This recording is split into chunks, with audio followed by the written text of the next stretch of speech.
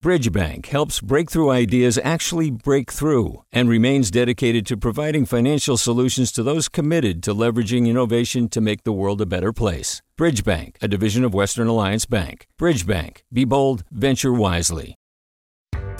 Hi there, I'm Randa Abdel Fattah from Throughline. If you're listening to this podcast, you know that KQED produces exceptional storytelling that keeps you informed, inspired, and entertained. Their podcasts cover issues from your neighborhood to the entire country and everything in between. Support this work today. You can help us continue to bring quality podcasts to your ears. Just head to donate.kqed.org/podcast. That's donate.kqed.org/podcast. From KQED. From KQED. This is the California Report. Good morning. I'm Lily Jamali. We begin in Silicon Valley, where Facebook is under fire this morning. The Federal Trade Commission and more than 40 states, including California, have accused the social media giant of illegally squashing competition by operating as a monopoly. KQED's Rachel Myrow has more. The suit alleges Facebook squashed its fiercest rivals by gobbling them up, Instagram in 2012 and WhatsApp in 2014. Prosecutors want Facebook forced to unwind those deals and an injunction to stop Facebook from engaging in future deals. The multi-state lawsuit was filed in coordination with the FTC, which has filed a separate complaint. California's Attorney General issued a statement saying innovation in Silicon Valley and elsewhere depends on a fair and competitive marketplace. Facebook's response to the legal attacks? Quote, the government now wants a do-over, sending a chilling warning to American business that no sale is ever final. For the California Report, I'm Rachel Myrow in Menlo Park. In Sacramento, lawmakers have introduced the Garment Worker Protection Act. The bill seeks to prevent exploitation of garment workers with a special focus on preventing wage theft. Advocates say there are almost 50,000 garment workers in LA County alone, and the pandemic has made their poor working conditions even worse because of ongoing issues like bad ventilation and cramped workspaces. But it's also put renewed focus on the industry, says Marissa Nuncio, director of the Garment Worker Center Advocacy Group. Garment workers have been sort of elevated in the public eye to essential workers because they're making masks, they're making protective equipment like medical gowns, but their labor standards have not been, elevated. A previous bill had wide support in the legislature, but didn't make it to a final vote before the last session adjourned. So here are some statistics I have been thinking a lot about lately. Latinos are almost 40% of California's population, and yet they make up nearly 60% of the state's cases of COVID-19 and half of the deaths. Recent polling shows Latinos are more concerned than any other group about how the pandemic is affecting them. KQED's Katie Orr reports. A new survey from the Public Policy Institute of California finds nearly half of Latinos worry either they or someone in their family will become sick from the coronavirus. That's higher than Asians, African Americans, or white adults. Nearly 40% of Latinos are also very worried COVID will have a negative impact on their finances or their families. Again, higher than other demographic groups. The survey also finds more than 40% of households earning less than $40,000 a year reported cutting back on food to save money. For the California Report, I'm Katie Orr in Sacramento. Here in the Bay Area, COVID testing is top of mind for Latino activists. In July, you might remember we took you to a pop-up testing site set up by the Latino Task Force in San Francisco. John Jacobo is the health chair there. He joins me now. And John, the statistics haven't moved much all these many months later. What's your reaction to that? Even by highlighting some of the great things that our Department of Public Health and some of its very strong rank and file employees who I love and appreciate very dearly, even when we look at the strides that have been made, it is still very frustrating. And it's frustrating because the outcomes are painful and the outcomes are personal. We know people that are impacted, that are affected. And when we overlay statistics and numbers over it, and they run parallel to what we saw in September, what we saw in July, what we've seen in April, it is deeply frustrating that we haven't done more to curb that. Yeah, you talked about outcomes. What about the response? I mean, you've been really at the forefront of the response in your community in the Mission District in San Francisco. When we last spoke, you were talking about you had 1 day of testing, sometimes 2 on a good week if you had the resources, and you were hoping to ramp that up. Where are you at now? We've increased we now have a second site in San Francisco at Crocker Amazon, led by one of our LTF, Latino Task Force members, Excelsior Strong. So now we're technically up to 2 days of low barrier testing. And for listeners, it's, meaning it's same day walk up, free access, no check for ID, and results within 24 hours. And so this is now our second site, which is obviously a good step, but is still not quite where we need to be as a city. And I'll preface what I'm going to say by saying that in San Francisco, Latinos are 15% of the population, but we are 50% of the overall caseload of COVID-19 that has happened in the city and represent 24% of the deaths in total that have happened in relation to COVID-19. These are not numbers that are new from today. They're not new from last month. They've been the same story and the same tale from April. And we've known that the Mission District in particular, where I'm from, where I live a few blocks from the 24th and Mission BART station, where we've done testing, we know as of 2 weeks ago from a study we did with UCSF that 1 in every 10 Latinos that tested there tested positive for COVID-19. And that continues to be the theme. So it begs the question as to why more has not been done to focus here in this specific area that's been the hardest hit. And what would that look like, doing more? Are we talking about, 7 days a week of testing? What's your ideal? What I would ideally want to see is 7 day a week, low barrier testing, operated by the city and county of San Francisco and in partnership, led by the community, who has proven that they can not only do this, but do this targeting the audience that we want to have come out, which is our Latinos, essential workers, and people that are at highest risk. John, one of the issues that has been really at the forefront of your mind has been the right to recover. Tell us what that means and who should be in charge of paying for that.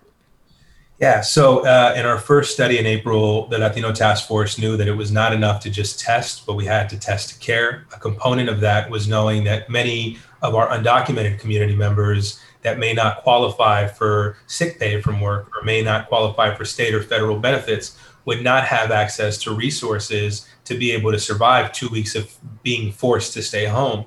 And so we, privately fundraised money and were able to help the families that we were taking care of back in April. We partnered with Supervisor Ronan here in San Francisco to create a policy that is now the law of San Francisco, known as the right to recover. The one quibble I'll have with it is the funding mechanisms and sources we chose to fund this program. And obviously I appreciate the efforts that have been put in and all of the efforts to keep it funded. But what we have essentially done is created a program that is fully dependent on the whims of the rich. And what that means is right now we are going to philanthropy to secure money for a program that is absolutely a health program. The right to recover ensures that anybody that is sick, that doesn't qualify for the things I've mentioned, will have monies to be able to shelter in place. And by not having that money, by not having that program, what we as a society or as a city are doing are putting people in a position to choose between being a good member of society, even if they're asymptomatic and stay home, or go out and earn money to feed their kids and their family. And I can tell you that that is not a position that I think any reasonable San Franciscan would want to be in. And so what we are pushing for is the city to reconfigure this, to ensure that this is funded by the Department of Public Health, to ensure that this program has the resources it needs, even at a scaled up rate of infection as we're seeing now, to keep us through the next year at a minimum. Because without it, we're going to hear more stories about people that had no other choice. John Jacobo with the Latino Task Force in San Francisco, it's so good to have you back on the show. Thank you. Always a pleasure. Thank you for having me. It might be December, but the 2020 census isn't over yet. The legal fight over the count continues to play out in court. And leaders in part of LA are worried.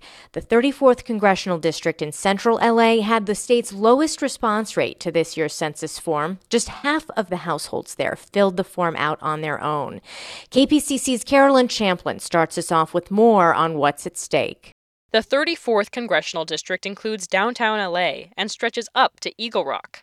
And when the self-response data started coming in this summer, the district's representative, Jimmy Gomez, got worried. The count was not good at all. With the numbers looking so bad, Gomez pushed local advocates to go door to door and even joined them. It's true. I pushed the groups, and I walked the walk. I never asked anybody to do anything I wouldn't do myself.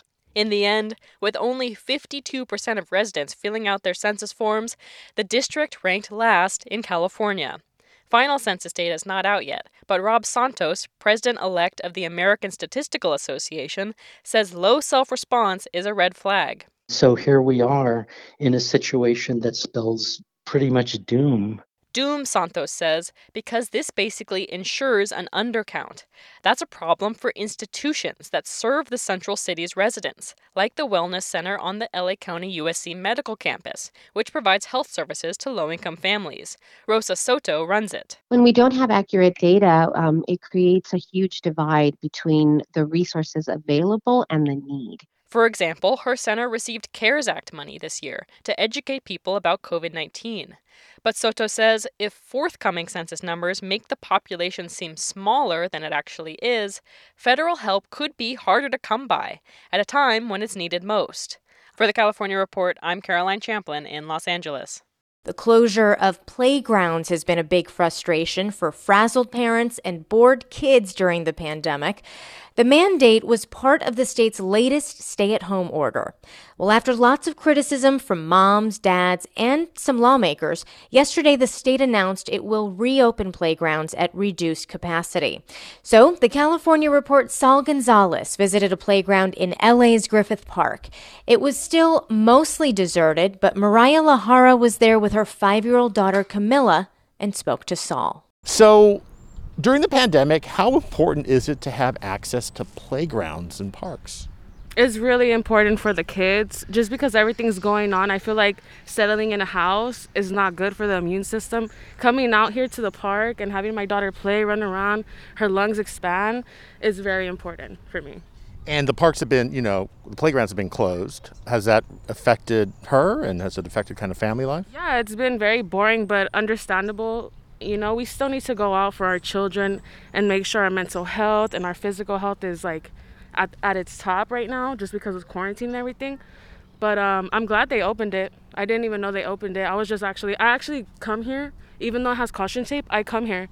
You'll go under the caution tape and just use it? I do for my daughter because she wants to go out. I'm not gonna have her cooped up in the house. She can't even go to school. She can't even socialize with people. And it's sad, but I understand. That's why I make sure she has a mask on, sanitize her hands, And when there have been more people out, when the playgrounds have been open, or even when they're closed and other parents arrive, is there an etiquette that you follow? Do you think the kids are pretty good staying apart from each other, or do you tell her, hey, don't get too close to other kids? Yeah, I carry hand sanitizer, and the kids that play with my kid, I make sure that we all hand sanitize, we're good and stuff like that. No coughing directly at people, you know what I'm saying? Mask on. It's you have to go by certain rules. Yeah, but it's also hard to police little kids too, Yeah, it is. Most definitely it is. From experience. Yeah. That was the California Report's Saul Gonzalez talking with mother Mariah Lahara at the Griffith Park Playground yesterday. As COVID cases surge, many hospitals in the Central Valley are approaching capacity. That's not the case in Mariposa County, at least not yet. But the county's health officer is warning that resources are becoming scarce for those who need critical care. Valley Public Radio's Carrie Klein has more. The John C. Fremont Healthcare District Hospital in Mariposa County has 19 beds and only one COVID-19 patient. But the hospital doesn't have an intensive care unit. That means patients in need of life support or ventilation have to be transferred to Fresno or Modesto, where ICUs were 94% full earlier this week. Here's County Health Officer Dr. Eric Sergienko. we're having patients hang out longer in our emergency department, or if we find an accepting hospital, the ambulance gets there and they're hanging out longer waiting to transfer that patient. As more patients need transfers, Sergienko worries paramedics may be in short supply. So even after a bad car accident, you could be waiting longer for an ambulance and emergency care. The techniques that a paramedic can bring to the call are an additional 20 minutes away. So, even there, in the pre-hospital setting, you'll see increased mortality. Sergienko says stay-at-home orders may be important, not just for reducing infections, but for reducing competition for scarce resources like ambulances. For the California Report, I'm Carrie Klein in Fresno. Finally this morning, a contact tracing app launches today. It notifies Californians when they come into close contact with someone who's tested positive for COVID-19. The app was developed by Apple and Google in collaboration with the state, and it uses Bluetooth to notify users if their phone has been near the phone of an infected person for 15 minutes or more. But in order to have a real impact, a lot of people need to use it, as Oakland Mayor Libby Schaaf emphasized this morning. Please download Notify CA, that app. I'm urging everyone to get that so we can flatten this horrible surge right now. Governor Gavin Newsom assured Californians that the app is, quote, 100% private, 100% secure, and 100% voluntary. And that is the California Report for this Thursday, December 10th. We're a production of KQED Public Radio. Happy first night of Hanukkah, everyone. I'm Lily Jamali. Support for the California Report comes from Earth Justice, a national nonprofit law organization fighting for the right to a healthy environment. Earth Justice, because the earth needs a good lawyer. Eric and Wendy Schmidt, whose philanthropy includes Schmidt Futures, focused on finding exceptional people and helping them do more for others together, on the web at schmidtfutures.com. And Hint, fruit-infused water in over 25 flavors like watermelon, pineapple, and blackberry. No sweeteners, no calories, in stores or delivered from drinkhint.com. Hi, it's Terry Gross, the host of Fresh Air.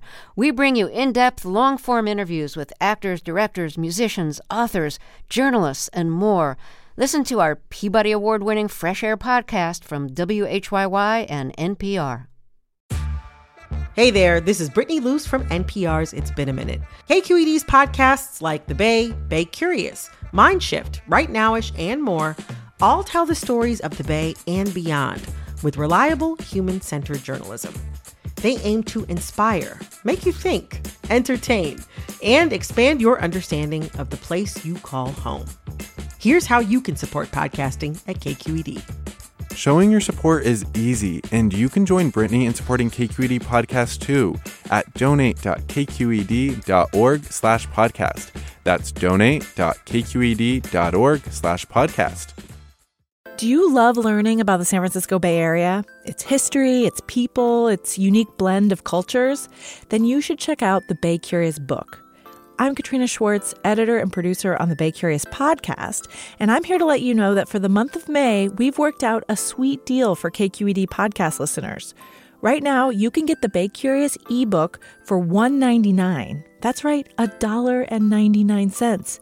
Just search for Bay Curious wherever you get your ebooks, or find a link in our show notes. This offer does expire at the end of the month, though, so you'll want to act on it fast. Happy reading!